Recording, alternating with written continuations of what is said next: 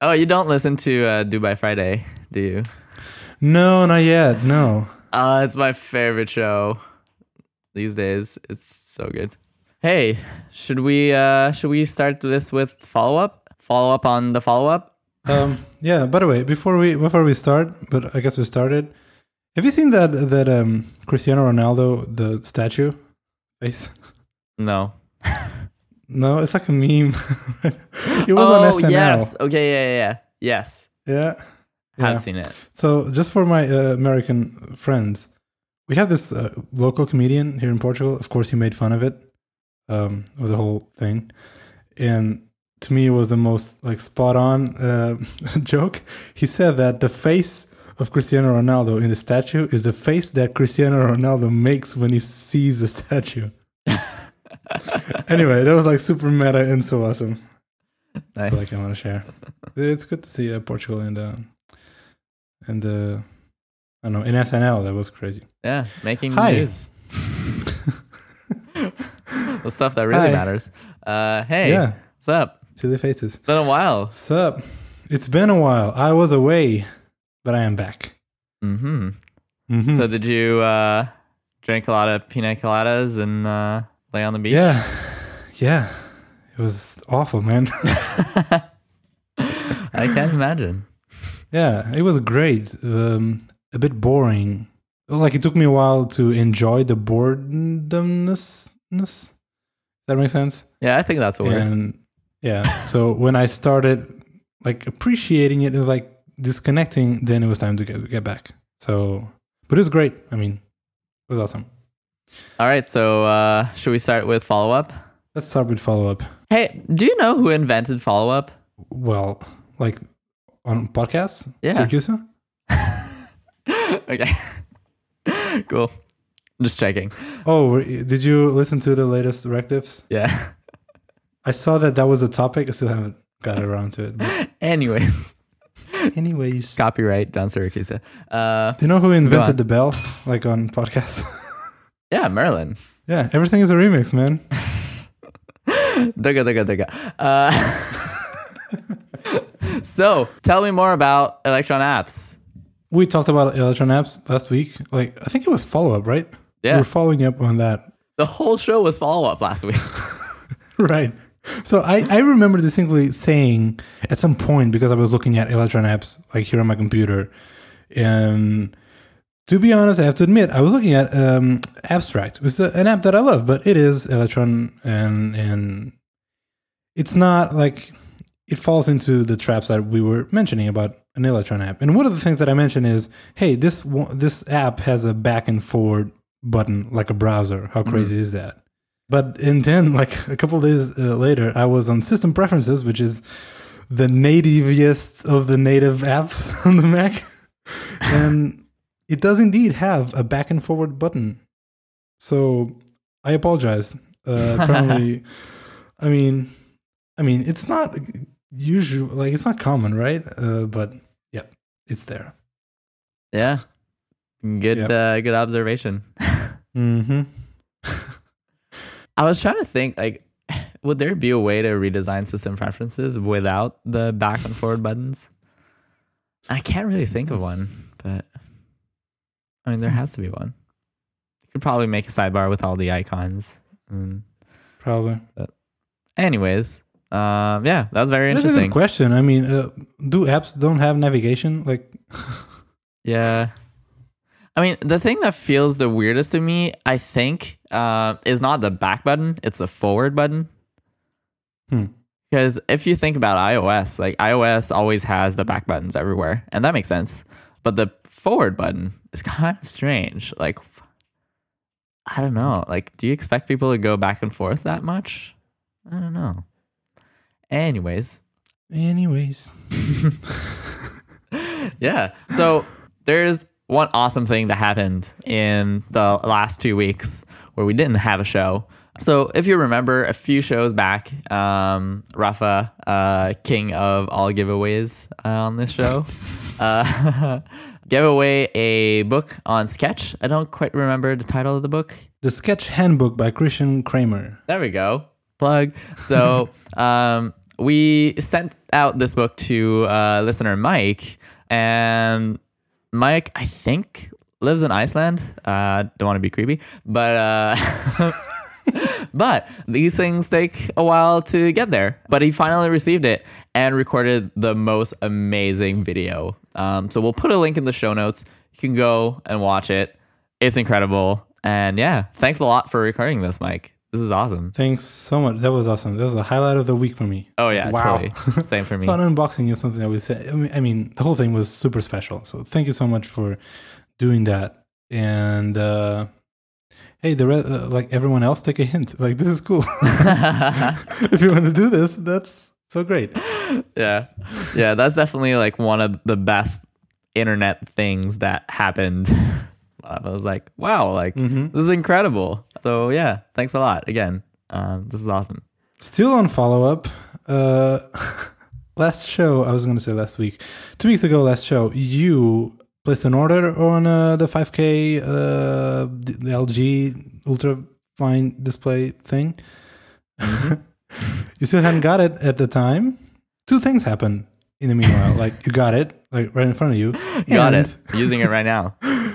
Got him. And Apple announced, well, we're gonna go deeper on that later, but amongst a lot of things, it announced that it's going to be back into the standalone display business. Of course. Of course. Not this year, but in the future. So like a mere few days before I receive my LG display, Apple announces a new Apple display. Well, I don't know if announce is the right word for this. They like mostly teased their plans, but sure. Yeah, you're welcome, everyone. So first things first, we're gonna get into the news, the Mac Pros news and all, but I mean, you got a display. What do you think of it? I really like it. I thought I would hate the looks of it, but it's honestly not that bad once you look at it and use it in real world. The bezels sort of like fade away and you don't really look at them anymore. Retina on desktop is amazing. I never had a Retina desktop, so for me it's like this incredible thing. Yeah, what else? Oh yeah, having a display that you can adjust the height is amazing. You don't need to put any books or anything like below your display to adjust the height. Like, that's super awesome. What else? One thing that I don't like about this display is the volume. So the volume has basically a crazy range. Like, you know, like when you change the volume on your keyboard on OS X, like you get the little like HUD thing with like the different like little squares that tell you how much volume you have. So basically, like 3 or 4 dots in, the sound coming out of the display is extremely loud. So that could be good. That could be good, except that you can't really go in between any of the dots. I think, like, in theory, I think you can if you go and like get the menu bar icon thing and like drag it carefully. You can do Option Shift and volume up or down. Option Shift volume and do like smaller increments. Huh? I did not know that. Mind blown. Anyways, well, okay, so I'll do that from now on. But yeah, I found the increments were too large, and like there's no way in hell that I would put this at the maximum volume. The sound isn't really good, anyways. So yeah, I wonder if it's similar in any way to the IMAX speakers. No, IMAX speakers are much better. Yeah. Okay. Yeah. To be honest, I never used them. But I know what you mean. Like even on this laptop, I notice it most in the like mute or the 1 dot. Like right. Either complete silent or like the lower dot is just too much. You just want very subtle sound. Yeah, but I almost never use the speakers on the iMac because I'm at the office and like I usually just use headphones. Right. Or at home I have like some speakers, dedicated speakers. Mm-hmm. Yeah. But yeah, honestly, other than that, it's perfect. Like it does the job. I love how simple it is. Like I just plug in one cable into my MacBook. That's it. Great. Charges. Yeah. No glitches, no issues with routers or anything like that. All good. Happy customer. Cool. I haven't seen one in real life yet. I have one question actually. Is the screen like flat with the bezel, or is like No. protruding, or Yeah, so the screen is like deeper. So you have the bezel around it, and then like inset a little bit, Okay. you have the screen. And the screen is more matte than the iMac screen. okay. So you do see some reflections, but for some people who may like matte screens more, this is going to be the perfect display for you. That's what I feared. I don't like the look. Like I prefer to be, like the iMac is one piece of glass. 'Cause a friend of mine works with me at my office. He has God damn it, I can't remember the brand. It's a 4K monitor or something. Like before these LG ones was the go-to. I don't remember even the brand. Right. Anyway, they're good, It's like I don't think they're the P3 color gamut iMac and these LG ones type of good, but they were good. But that thing, like having the display like sinking into the bezel. I don't know how to describe it. Yeah, honestly, it's really not a big deal. Yeah, I know. It really isn't. And trust me, like I'm picky about that stuff too. I think if I could choose, I would definitely choose the flat screen with like the glass on top of it. But this is fine. Like in every single regards, like this is a great monitor. This is a great display. If I had never seen an Apple display before, like this is the best display that is out there that's not made by Apple. So yeah, super happy about it. And yeah, I'm really glad I got it. Even with the news that now Apple is working on their own display, still glad I bought it, because the display that Apple is making is not going to be out before next year. If not like the one after that, right? Yeah. So I wasn't going to wait. We're going to get into that in a minute. I have just one question before we move into the Apple News type of segment. So for how long have you had the monitor now? Had it for 2 weeks. Okay, 2 weeks. That's perfect. How do you feel about like how has the display impacted like productivity or even just like enjoyment? It's something that we don't talk about. Like it's worth like a metric, but do you enjoy more working on a Mac or whatever? That's a really good point. It's made a huge difference. Like completely massive difference. And like I have to like give a little caveat before I get more into it, but like this is my home display and I work out of an office. So like obviously I don't work full time on this display. I only work on it in the weekends and some nights. So it's definitely like not my main display, but when I work from home, like on the weekends, like today I was working on photo edit, it's making such a huge difference. I used to get like all these neck pains from working on a laptop all day, and now it's like completely gone away now that I'm using this display at the proper height and everything. I'm personally feeling much more productive. Like even dumb things like being able to see the simulator and like the Xcode window side by side, like that makes a huge difference. So yeah, like huge like productivity boost. I should have done it way earlier. It's made massive differences. I would not go back to just laptop. Yeah. So last week I bought I remodeled my office, my home office. Mm-hmm. And so I bought a new fancy desk from IKEA. Wait, you bought something? This is not me, but like this is mainly my girlfriend's fault. She anyway. I feel like we might need to get her on the show. Yeah, her perspective on this. Maybe. Because I'm not sure I can believe you. Well, I'm gonna have to take my word for it this week at least. Anyway, I got a new desk and I got some frames. I hang them on the wall with some like motivational posters and stuff from. Oh, nice. What did you get? Well, I just got the frames and it's just very like, it's just a glass, right? And then I put some. Actually, this is from Offscreen. They even have one from Sketch. It's just like the little gem. Anyway, I can't show it to you, but Nice. Maybe we can put a picture in the show notes. maybe People want to maybe. see. So I have like this fancy new desk that has a little motor, so you can put it standing desk or sitting desk. Oh, right? it's motorized. Yeah, it's motorized. Look, Huh. You hear it? Fancy.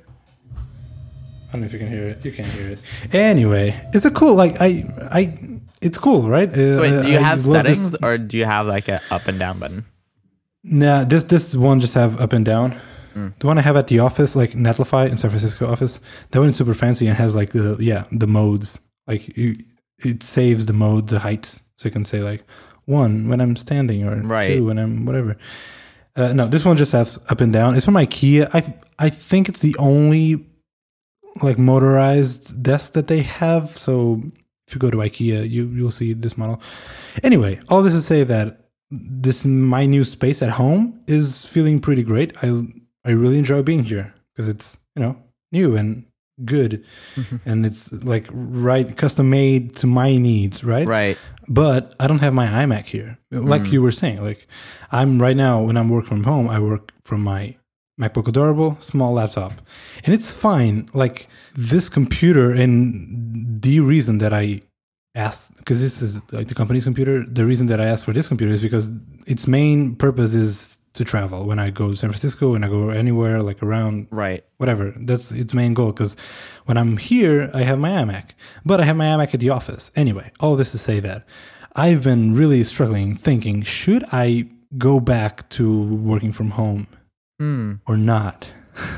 Right. Because like working from home requires an incredible amount of discipline. Like it's really hard, but you do get more flexibility hours and all. Like there's some stuff that it doesn't help that I work for an American company, so most of the people are working at like late in my time zone, right? So like if late in the night they need something like super hardcore video editing or whatever, and I need my iMac to do that, like I get back into the car and go to the office or whatever, like that's not ideal. So it's just balancing how super hard it is to create a routine and discipline to work from home and the advantages that you get from home. So anyway, I was curious now that you have like, I don't want to say a proper working station, but I mean, yeah. you have you have a very cool setup at home. Like if I know you guys don't, at least I never heard you say anything, but you don't do much like working from home at Shopify. I don't know. Yeah, I mean, we do have some people who work from home full time, but like people are free to work from home whenever they want. But we still expect people to like show up at the office here and there. And like I could definitely do that. It's just not who I am as a person. Like I would hate being here all day, but that like is totally a personality thing. I feel like I get so much more inspired if I go to the office and like hang out with people there, and like it just works better for me. But I know also a ton of people who just want to focus, and for them at the office is super distracting for them, and they'd rather work from home. So yeah, I think, I don't know, you should try it. Like do a week like trial at home, and then see if you miss the office, and then you can make a decision. Maybe, I don't know. Yeah. Maybe it's because my boosted board is, broken. I haven't tried it, so I'm like, oh, what's the point, man? Well, maybe you should buy a new one. I should do that. Maybe I'm gonna do that. Okay. Anyway, I'm sorry for the just rant. No, that's super Something that I've interesting. been thinking. Yeah, I would love to know, like our listeners' experience. Like, what's the percentage of people working from home? I don't know. I feel like it's more and more common nowadays, but still is the minority, right? I would assume. Yeah, for sure. Yeah. But yeah, the proportion has to be like a lot more similar in our industry than basically any other industry. So yeah, I don't know. It'd be interesting. Maybe we can have. Do you want to do like a Twitter poll or something? I wouldn't see it. I wouldn't. It's his tweet bot. Or I don't know. How do kids do polls these days? Yeah, I could do that. Yeah, let's do that. Cool. I think that's the best way to get the results that we want. Mm-hmm. So yeah, we'll put that in the show notes. Okay, let's get to the Apple news. I don't know how long we're gonna be talking about this, to be honest. So Apple invited a bunch of journalists to their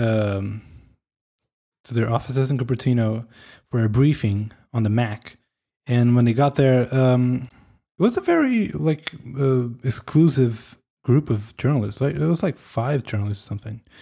Mm-hmm. Anywho, one of them was John Gruber, and he wrote on Daring Fireball what happened. And this is the first from Apple, but they are pre-announcing that they are indeed working on a Mac Pro, which famously has been like 3 years or something without an update. So they are working on a new version of new model of the Mac Pro, a complete new redesign, whatever. And also they're gonna get back into the displays. They're gonna have a cinema display or whatever they're gonna call it, and they're not gonna release it this year. That's all we know. We don't know if it's next year or in 2 years, whatever. We don't know. Just know that it's not gonna be this year. They're also gonna release. They don't call it an iMac Pro, but is it safe to assume like it's an iMac more targeted at Pro? Like consumers with beefier needs. I feel like it would have to be just better specs in the iMac. Because I don't see it like being any other way. Because like they're not gonna make the iMac thicker to make like an iMac Pro. Like what they're probably gonna do is, like I've been saying all along, make a space gray iMac that has better components in it. That'll do it. Heard it here first. Like, to be honest, I'm a pro. Like, right? I use the Mac on a professional level. And it's fine, right? Like an iMac is super fine for me. I never felt the need. Would you say it's ultra fine? Oh man, dude. So even though like I'm actually super excited for a Mac Pro, just because I like seeing I don't like Apple being left out of especially creative industries and spaces, right? Mm-hmm. Like when with this new VR thing, and we saw a bunch of new designers and developers getting into it, and it is a new thing, a new exciting thing in technology, and that whole segment of the market being like left out by Apple, like nope, sorry, just can't. Like Macs don't run that type of thing. You know, it feels bad. I don't like that. Me as a Mac user and fan, it feels pretty shitty. So it's great that they're announcing that they are still invested in the Pro market, whatever that means. I just want to see like the best Mac, the fastest Mac money can buy, and it is going to be like competing with any kind of Windows PC, whatever, right? All this said, like I don't think it's gonna be for me. Like I have no intentions of buying a Mac Pro. Famous last words. So I don't know. I'm still happy to see this and the display. Sweet. Yes, that is the only part of this announcement that I really care about. Because I mean, the Mac Pro is great and everything, but I'm using this 13-inch MacBook Pro, and it's totally fine. Like it matches all my needs. Like it's probably even faster than I need. So like, sure, have your Mac Pro, all the video editing people, but I don't really care about that. But the display, boy, do I care about that. So yeah, this is amazing. This is the best news. Like I was so happy to see that. Even knowing that I just bought a display, I will for sure replace my current display that I'm using by this display. And I will gladly, like everything that I said when I was super mad at Apple for not making a display still applies. Like I will pay the incredible sum of money that they asked for this display, and I will be happy about it.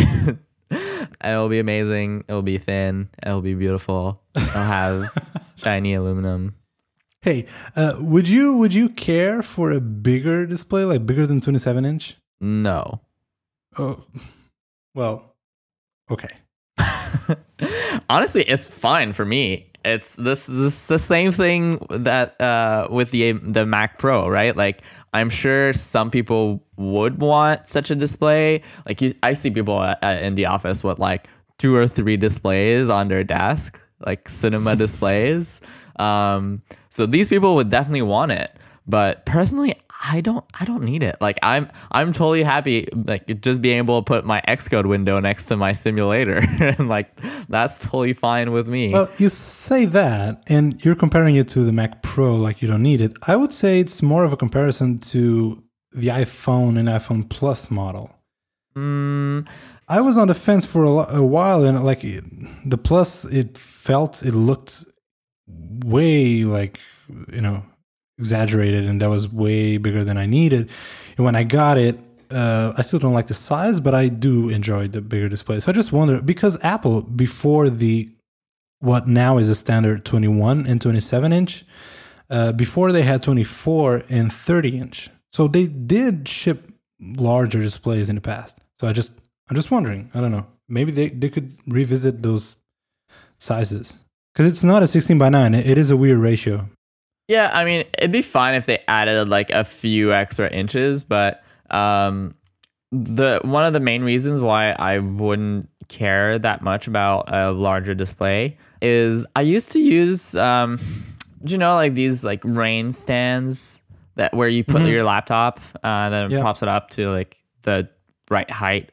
So I used to use that at the office, and I had like Slack on my laptop, and then I had everything else on the other display, and I was kind of using both at the same time. But I found that like just turning my head around to look at the MacBook screen like created so many neck pains for me that like it was just not worth it. I had to like stop using that and just focus on the one display. That's a good point. So I mean, I'm probably getting old and having all these like problems. I feel like I'm already getting super picky about how everything is placed, and like everything has to be super ergonomic, or like ergonomic within reason. And having a bigger display where I would have to turn my head doesn't sound super appealing to me, and that's where I think that's the difference between the going from the iPhone 7 to iPhone 7 Plus or something like that. Like I don't have to turn my head to see the whole display. So yeah, if I can still see the entire screen without like turning my head around, then I'd be fine with that. But that's a good point. Other than that, I think I'm fine with it as is. The iPhone, you did have to move your fingers much, but not your head. Yeah, that's fair. I mean, yeah. And they're probably going to solve that with the next iPhone, right? Like by making it much smaller while Fingers keeping crossed. the same screen. So who knows? I've been hearing rumors that it's going to be late. Like they're having some production issues, and maybe it's going to be released later than usual. I don't know. I don't want to get into it. Yeah, but the things I read was like October, so it's not that late. Let's see. I don't know. The reason that we're still talking about Mac Pros, that they said that it took them so long to, well, I was going to say ship a new update, but they still haven't did that. Anyway, it was because they put themselves in a thermal corner. Was that? I think that's the quote. Yeah. Meaning, like, if you don't know, the current Mac Pro, the trash can, it's a round cylinder, and of course, like chipboards, they're not cylinder shape. So the core of the computer is like, if you look from up down, is like a triangle. So you have, was that CPU, GPU, and something else, right? And anyway, and basically that design works if all the three sides of that triangle, they're running at a similar temperature. Basically, when one of the sides runs way hotter than the others, the design kind of falls short and breaks apart. It doesn't work. So apparently that's like the biggest issue, why they just couldn't put like better, I don't know, GPUs and stuff into the same design. I don't know. I feel like, sure, whatever. That seems like a crazy design failure. And it doesn't feel like an excuse because, to be honest, I really believe that they just, like, I feel like when they released the new MacBook Pros, they weren't expecting this backlash from customers. I'm not sure that they said that they've been working on this for a while, but they kind of have to say that. But I don't believe that I think this is a recent thing. Like they were surprised by the backlash against like the Pro users, and they were like, okay, shit, okay, we have to get back into this. And actually, the display is one of the biggest arguments in favor of that, because they did leak to the press that they were out of the standalone display business. Like they knew that. Like they leaked that. It was an kind of official statement, but not really. But yeah, that one's really super weird because Gruber is saying that he asked the same question but did not get a definitive answer. But then I think it was Nilay Patel from The Verge, right, who like tweeted that like, no, Apple's is definitely out of the display business. So like, if you believe Gruber, then why didn't like someone from Apple PR sort of do a subtle leak and like, well, maybe not. Like maybe they're not out of the display business. I don't know. I have no idea. I think it's probably like a misunderstanding because obviously like they don't want to say, yes, for sure, we're working on a display. And what they probably said is, there is not going to be a new display this year kind of thing. So like LG is the best you've got, like buy this, but the message kind of got distorted. I don't think so, because the displays itself, not like the boards, the whatever, that is Apple technology. They kind of licensed it to LG because like the screen itself is the same as the iMac. Like Apple built that. So I really feel like at the time Apple decided, you know what, Mac Pros are like 1% of every Mac sale, and like it's a very small market, and it's something that I'm gonna say they don't have the resources, but that's probably not true. It was like they didn't want to bother with that. It was not worth it. So they were like, you know what, we're out, and this display type of thing, like, it's not worth it for us, so let's just license the tech that we, from the display itself to LG or whatever. They'll do it. And then they saw the backlash and saw that, to be honest, LG did not make a great job. I know you're happy with your display, but, all the controversies and, you couldn't have it next to the Wi-Fi router because it had a lot of problems at launch. So I don't think Apple was like super satisfied with that partnership, let's say. Yeah, I don't know. I kind of feel like Johnny Ive was like looking for white swatches for like what color to paint the new spaceship, and like super busy and like not really following what's going on in Apple. And then like he finally finished the project, got back, like sat down in his desk and was like, "What's that? Who put this here? What is this shitty display? What happened?" And they're like, "Oh yeah, we're out of the standalone display business." Like, no, screw this. I'm gonna design you a new display right now. That's how I think it happened. I like that. I like that theory. Yeah. Right, I subscribe to that theory. It's good. Anyways, this makes me so happy. Like I think this is the best possible outcome for Mac users. Like, sure, like ideally they wouldn't let these computers languish for such a long time, but now like we know that they did that, and now that they're like aware of the issue and have been able to like get over the hurdles of like their standard way of doing things, which is don't tell anything to anybody. They have like kind of the humility to recognize, okay, we made a mistake here. We need to correct it. We need to tell people about this and spread the word. Like, to me, that's all like the right moves. And I'm like totally fine with waiting a little bit longer, knowing that there are going to be some updates coming. So Yeah, I really liked that they did this. I'm not ready to give them a humble humility card because I feel like they just saw people jumping ship. Like, okay, Apple will not fill my needs, and like I need this or whatever, and all the bad press that they were getting, and they were like, okay, we have to do something like for the sake of this market. I don't think they have though, because like let's take the Mac Pro as an example. it's like what 1%, 2% of their desktop computers. Like they could drop all Macs for that matter, and they'd be fine. Like it wouldn't be a problem, right? No, like, because that's like, even though it's a very small market, it's a very important one. Because, well, if you like one of the big, I don't know, one of the I'm going to assume like bigger like slices of that market is software developers and let's say app developers.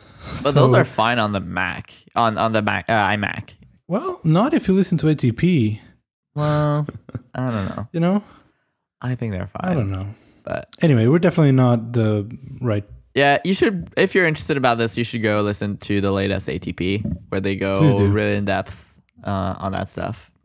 I love that episode. Yeah, so good. Yep, they're way smarter than us, and they actually know Mac Pros and all. Like, it was great. It's a great episode. You should listen to it. Okay, let's talk design. We should something that maybe we're more equipped. Why don't they talk about something we know anything about? Do we know about pricing models and stuff? Because Figma, this design tool, we talked about Figma a while. They finally announced their pricing model. And if I could open this URL, the paper app from William. Hey, William, if you could add like open external links on a browser, that would be great. Oh, yes. Yeah, that annoys me a lot. Okay, I got it. So Figma is free for individuals. Boom. And they're going to charge for team accounts, right? And this is awesome. Like, I don't know if you agree. This is like a trend. It seems that a lot of companies, they're just basically they're charging for enterprise teams, companies, like type of accounts, and not really like individuals. I've seen this, like InVision is doing that. Dropbox is shifting all of its like biggest efforts in pricing to just what do you call it? Dropbox Enterprise or Dropbox Business, whatever. Yeah. And this even Slack to a certain extent. Anyway, it seems that that's where the money. Oh, GitHub is also a good example in where they, before you could charge like, you have one tier, you have like 5 private repos or 10 or whatever, and they're like, you know what, you just pay this very small, I think it's $9.99 or whatever. Yeah. And you have like private repos, fine, and then all the money is in the accounts and organizations type of accounts. This is great for Figma, I feel like, because that's a big differentiator from, you either, invest a bunch of money in Creative Cloud, or Sketch is, it's 1 year worth of updates, and I feel like it's $99, something like that. Yeah. So Figma is very well positioned to tackle this, like when it comes to just pricing. And then, charge the money where the money is. It's in business, in enterprise. That's where it is. Yeah, I think that pricing makes a lot of sense. Jury's still out on whether they'll be able to be profitable with this, because this is very dependent upon whole companies switching over to Figma, which might take a while. And for a long time, you'll just have these like individual people using it here and there on the free account. So we'll see. This is a bet for the long term. If they can pull it off and make it, then I think they'll be very successful with it. And yeah, I think it's also competitive with like any other professional tools, like $12 a month is completely reasonable. I like it. I think it makes sense. I really hope they can pull this off.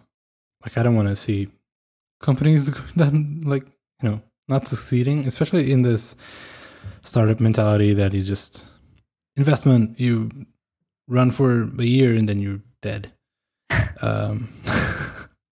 Seems to happen a lot. Yeah, I mean, I think that's the biggest fear with that pricing plan is that so many people can just get away with the free account. So we'll see if in the long run, like they can pull it off once again, like, and the future will tell. But I think, like, if you compare this to how much companies used to pay for Adobe, like, that's nothing. Like, yeah, I feel like Figma is a very desired, like in theory, me looking at it, not from experience or whatever, but I feel like it could be a very desirable product for companies. It's not, you don't have like install licenses and manage that, and it is rather cheap and affordable, and you do have the whole collaboration type of thing, meaning the CEO can just jump in and check whatever, right? Like, for a company, this feels like a great product, and for like a student or someone just starting out, it's great that you do have like feature parity to all of these other tools that are paid upfront, and Sketch and Photoshop and stuff. And you do have like all the collaboration, which in the student, like, college situation is very good. And so that both of those spectrums align, like people coming out of college loving Figma and getting started in a company and selling that to their own company that are just joining, like, hey, I've been using this, it's pretty cool, look at all of this. So this could be a good, maybe, I mean, we have to wait and see what happens, but it feels like this could be a good strategy. Like, yeah, I mean, that's the classic Photoshop strategy. I don't know if you've heard about this, but for like the longest time, like, Photoshop has always been expensive, right? Like, I don't know, like, what, $600 or something like that before Creative Cloud. But if you went into the Pirate Bay or like any other site, like, you could find countless downloads and torrents and anything like that of Photoshop. And like, some people started wondering why. Like, it's not that Adobe can't make those searches and like make those things go down. Like, they can figure out ways to also, like, better ways to prevent people from pirating their software. So, like, one, I don't remember where I heard this, but if it's not true, at least it rang true to me, is that they just want to make it hard enough so that the actual legit professionals, like, feel bad downloading it illegally, but that all the students can like go through these fairly easy hoops and get the software for free, because they'd much rather have the students get the software illegally for free and get to use it and get really good at it, and then eventually get a job where they are a professional and use it as their main tools, than have it not be accessible to students at all, and have them get more comfortable with other tools.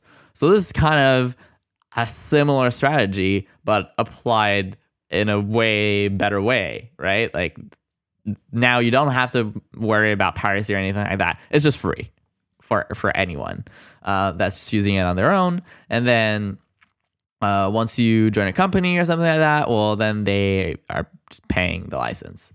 So yeah, that's a great conspiracy theory. I hope it's true.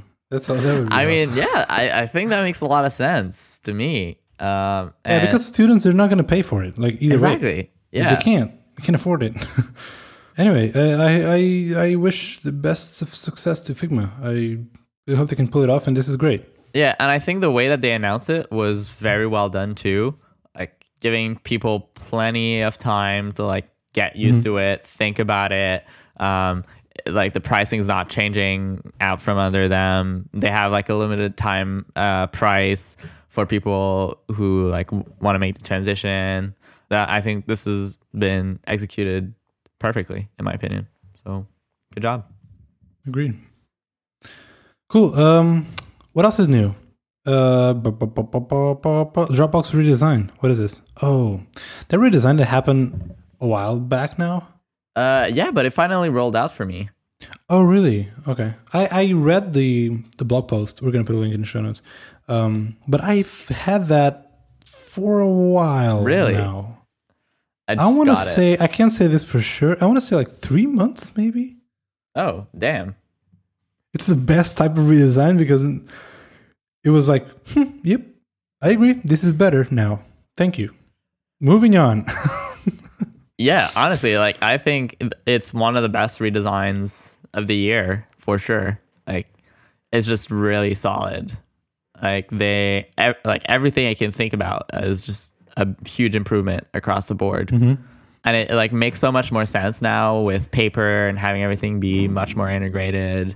And even in the article, like they talk a lot about untangling the accounts and having it be really clear what's only for personal account, what's only for work account, what works for both.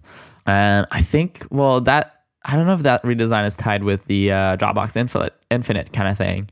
But that's also like incredibly awesome change. So yeah, no, I think it's absolutely fantastic. It was great, and I loved on that same blog post. I really like how he talked about how to push this huge effort, like a redesign of your product, like how you push that inside the company, right? Because as you may imagine, you can't just say, hey, I am a designer. We should redesign our whole product. Let's do it. And expect the company to to give you the resources and a team to carry on that effort. So it was really interesting how he like led this project, right? Yeah. It didn't start saying, hey, here's a redesign. Here's how it could be so much better. No, he slowly, gradually started pointing out things that were broken, were not good in the current design. And then he got it down to 3 points. He said unwieldy navigation, tangled accounts, and fragmented UI, right? And then slowly throughout time, people were pointing out like, hey, we have a problem here, which matches this like tangled accounts type of problem that we have, right? And so it's kind of like an Inception style, right? Like from the inside, not just say, hey, here's a redesign, but like bring to light these problems with the current product and let everyone kind of like be aware of the problems. Because then when you propose a solution, like everyone is aware of the problems, everyone is aware what needs to be fixed, and then it's going to be easier for them to embrace and to accept those changes. So that was great. I mean, the whole thing, this is just a very summary, like one small part of the piece. So you should definitely read it. It was great. Oh, and by the way, I like the shout out, the mention to Cactus. Yeah. I used this a while back and it was like, hey, look at you. You're back. Yeah, I kind of forgot about it. Yeah, it's from Kuhn from Framer. Mm-hmm. They used to make a lot of this nifty, small little utility apps. It was great. It's funny, they say like they're most well known for their prototyping tool Framer, but they also have like another really great prototyping tool, this Cactus. And I agree. Like I think for stuff like redesigning the Dropbox web interface, something that is much more like HTML, CSS, JavaScript is what you probably want over something like Framer. So I don't know. I may be wrong here. You're the Framer expert. But it seemed, at least to me, that like that would be the most comfortable tool to use to prototype that. So yeah, kind of neat that they just went with this like very like honestly like they didn't even need Cactus to do that, right? Like HTML and CSS and JavaScript. Like you can write that anywhere. So Yeah, you could use like nowadays you could use any static site generator. You could use Netlify, but yeah, like basically because this is on the web, they were not using prototyping tools like Framer or like Origami. You can insert whatever tool. You could just build it, right? Because it's so simple and it is a prototype. It's not that you're building the final components or whatever. Actually, I don't know if Dropbox is using React. Should know this. Anyway, because it was so simple, they just built it locally, this prototype in HTML, CSS, JavaScript. And the Cactus is it's basically to create a share link of your local project. This is a very simplified version, but you could build it just locally and share a link and people could play with it and try it. And it's super fascinating to me how they got effectively zero pushback on this redesign. You mean by users? I mean, I haven't looked too much at their replies on Twitter or something like that, but none of them bubbled up to me at least. No. And I know a lot of very picky people on Twitter. But no, like everyone just really loves this redesign, and I'm part of these people too. Like I think this is just great. Huge kudos to the team. Like I said, to me, I don't remember when I got this version, but I remember looking at it, was like, wow, yeah, it is better. Nice. And then I completely forgot about it. Like it was, I didn't have to relearn the tool or whatever. And I mean, to be fair, I don't use the desktop. I mean, the web client of Dropbox that much. Right. I have one issue with, and it's not related to this redesign. It's just related to Dropbox in general, how it's structured. But I have issues with the separation of personal and the business account. Okay. Can you expand on that? Yeah, I understand that it's like Dropbox is a place where you have your files. It's not, you can't mess around, right? You can't oh, oops, yes, well, you didn't pay attention. Now your whole company has access to your pictures, right? Your photos. I understand how important this stuff is. It is people's files. Uh-huh. With that said, I really don't like treating accounts. I prefer to treat accounts as humans.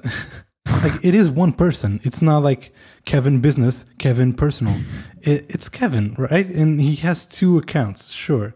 By the way, I don't know if you can tell, I've been dealing with this type of separation of things at work recently. So I've been thinking a lot about this, how you deal with it. I would say on the other... it's not extreme because there's still a separation, but GitHub treats this very differently, actually. You don't switch modes like Kevin from Shopify or Kevin, your personal account. On GitHub is you, right? Right. And if you have access to Shopify org, then you just have access to those repos, but you treat them like your own repos. You just have access to it, and they're in a different location, but you don't really deal with that separation day to day, right? And in Dropbox is very different. You always have to make sure which account is turned on and which mindset. And still today, on the iOS app of Paper, you can't you have to log in with one account. Yeah, that's super annoying. Yeah, I agree with you. Same problem with Slack, where it's you're a different person for every new or that you join. That doesn't make that much sense. For Dropbox, I do get the idea of here's all my Shopify stuff and here's all my personal stuff. But I could almost see that as just being the top level directories or something. Right. The two root folders, basically. Yeah, it gets a bit more muddy when you open up Paper, because then it's Paper document don't really live in the file system. So how do you know that something is personal versus part of shared on the organization? But yeah, I don't know. I feel that's probably one of their a decision that got made a long time ago, and now it's really hard to revert that decision. Yeah, it's really to the core of how things are probably structured. Yeah, and I'm sure that a lot of designers there have thought about that. So either they're working on it or they just can't. It is a tough problem to solve. I'm not saying like, oh my God, this is so stupid. Just do it this way. It's like, I understand this is a really hard Really? problem Because to that's solve. exactly what I heard. No, oh my God, no, it wasn't. I'm just saying that it is annoying. It's like, it's a pain point for me. It's like, it's annoying, but I don't have a solution to propose. So maybe I should just shut up.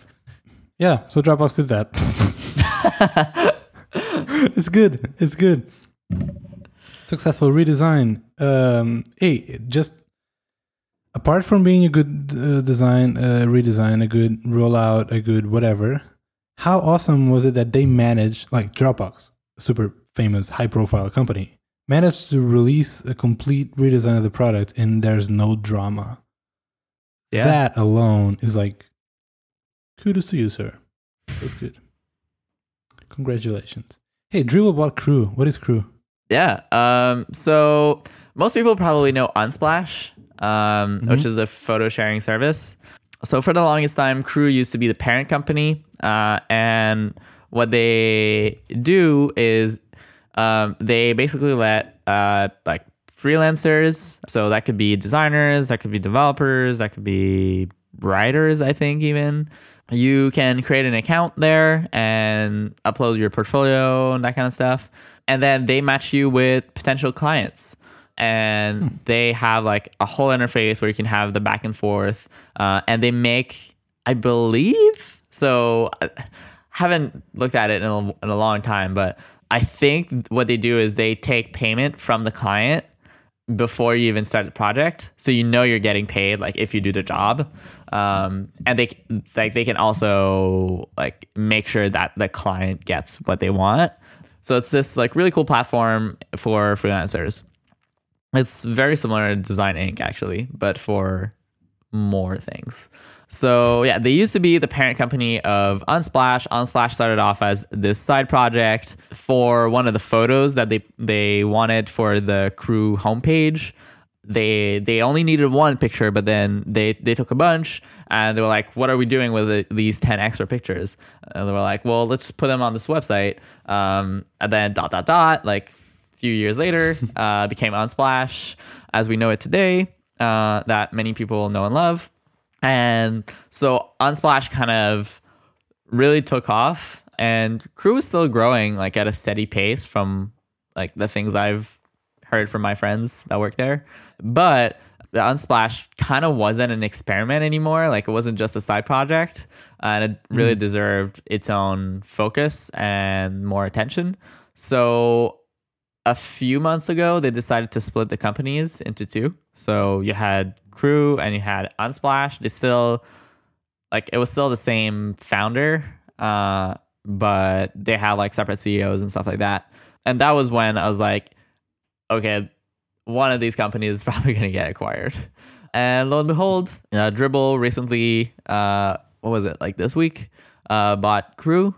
And so they're going to be kind of sort of joining Dribbble in some sort of way. I don't know if like the plan is to integrate them with the Dribbble website or not, but I believe the team's gonna stay in Montreal, gonna keep working on what they're working on, but just now be part of Dribbble. And if you remember, Dribbble is owned by Andrew Wilkinson of MetaLab, which has a new name now, right? Yeah, MetaLab still exists, and then the parent company of that is Tiny.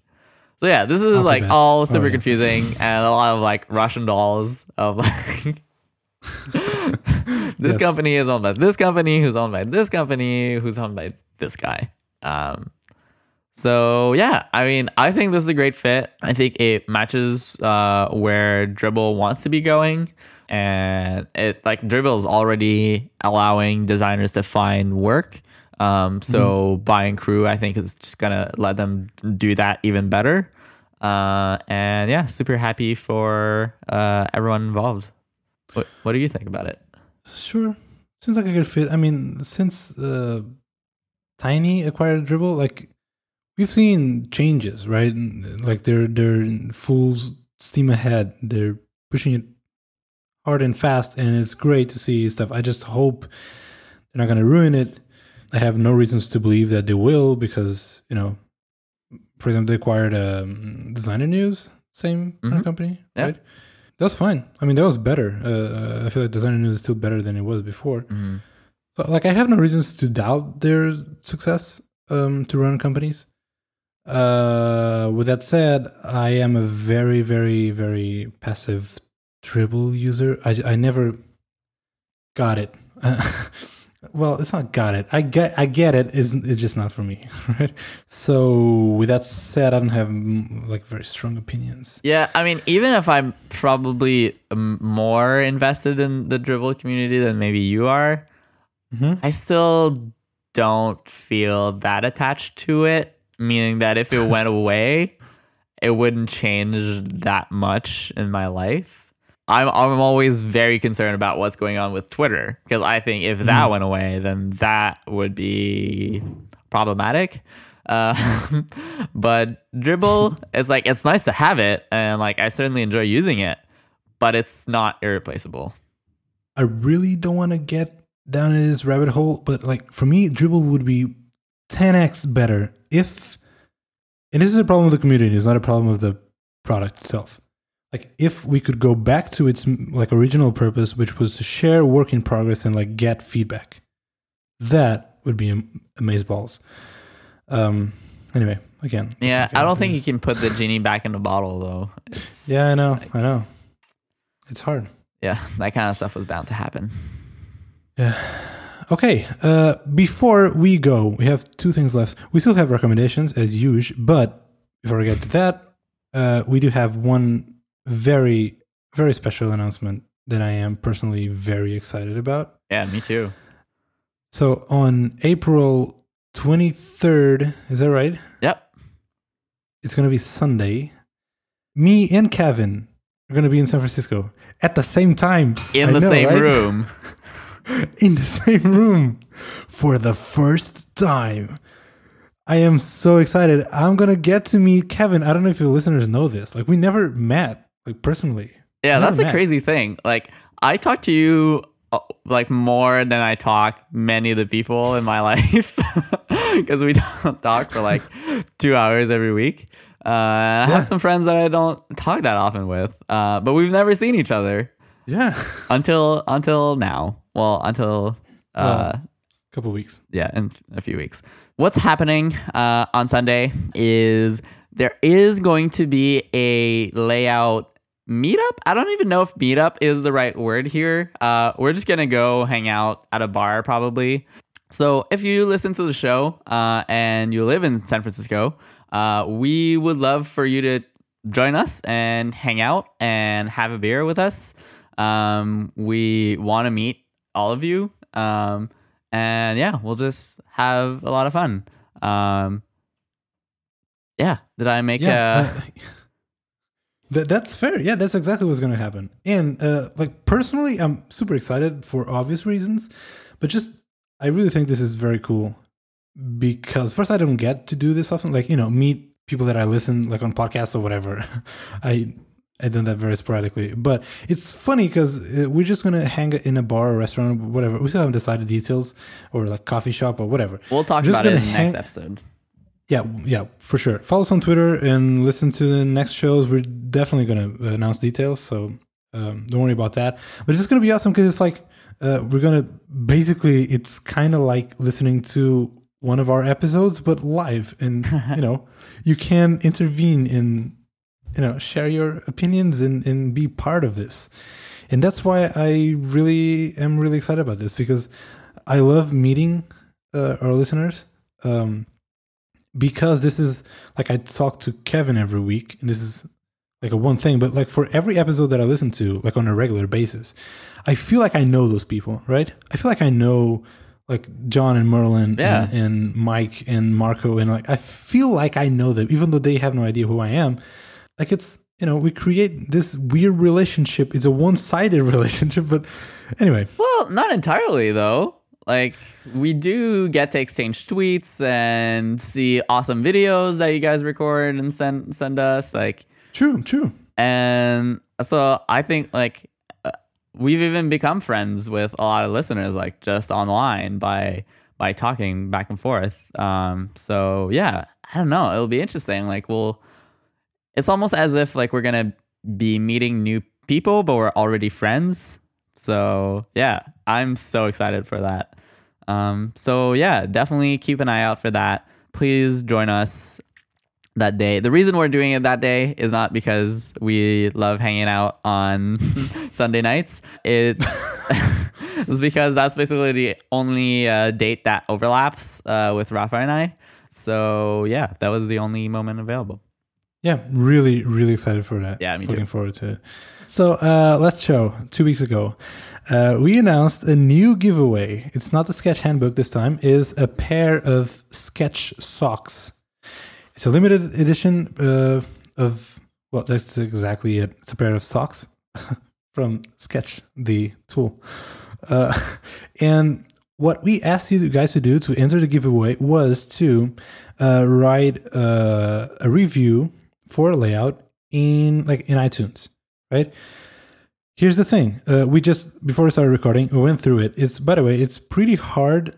I don't know if you are aware, but on iTunes, a podcast, it's kind of like the App Store. It's like per country. So if you write a review and you're in Canada, that's like for the Canadian iTunes store. So people in the US won't see those reviews.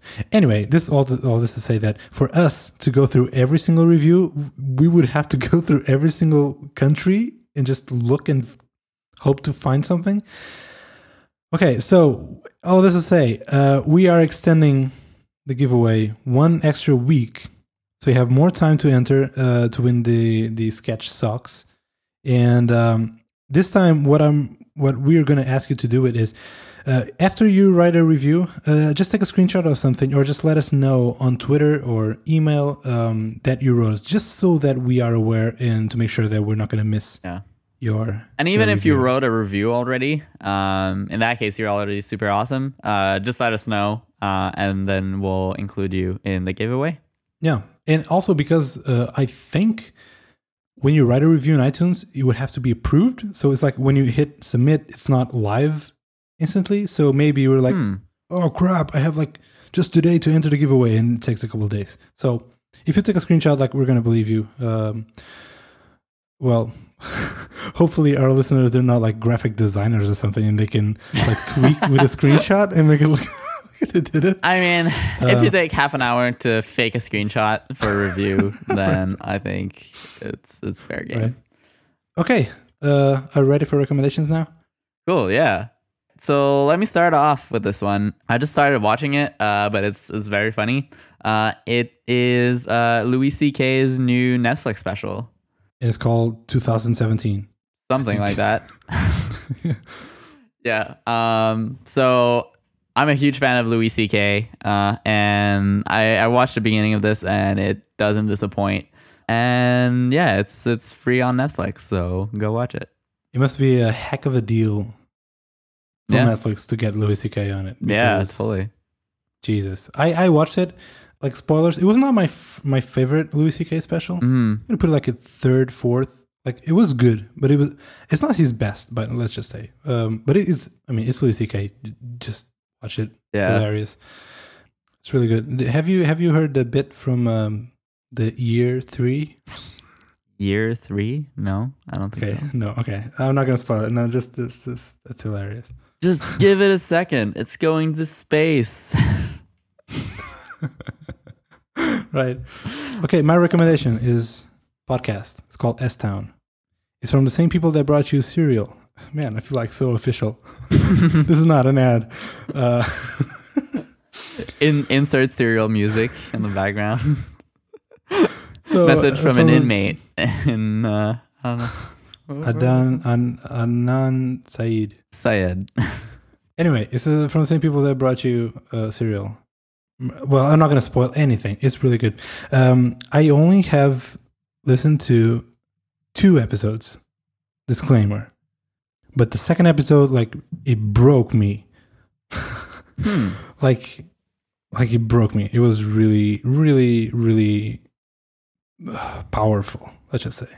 I listened to it on my flight back from vacation, and like I had to stop for a while. Really? To be honest, I haven't gotten back still because it was really powerful.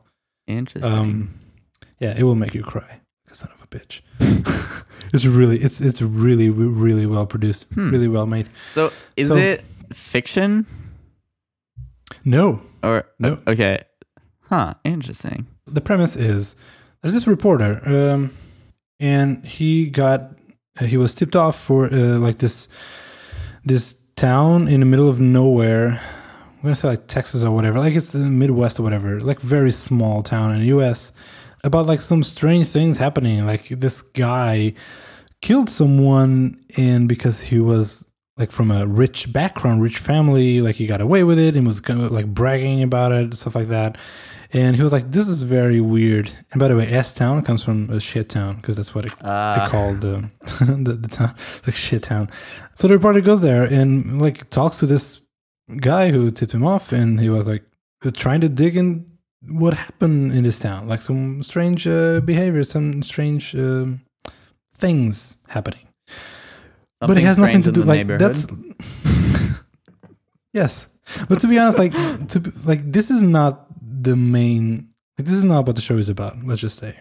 And by the way, I'm only 2 episodes in, so maybe it is about it, but it doesn't seem like it so far. Anyway, you should listen to it.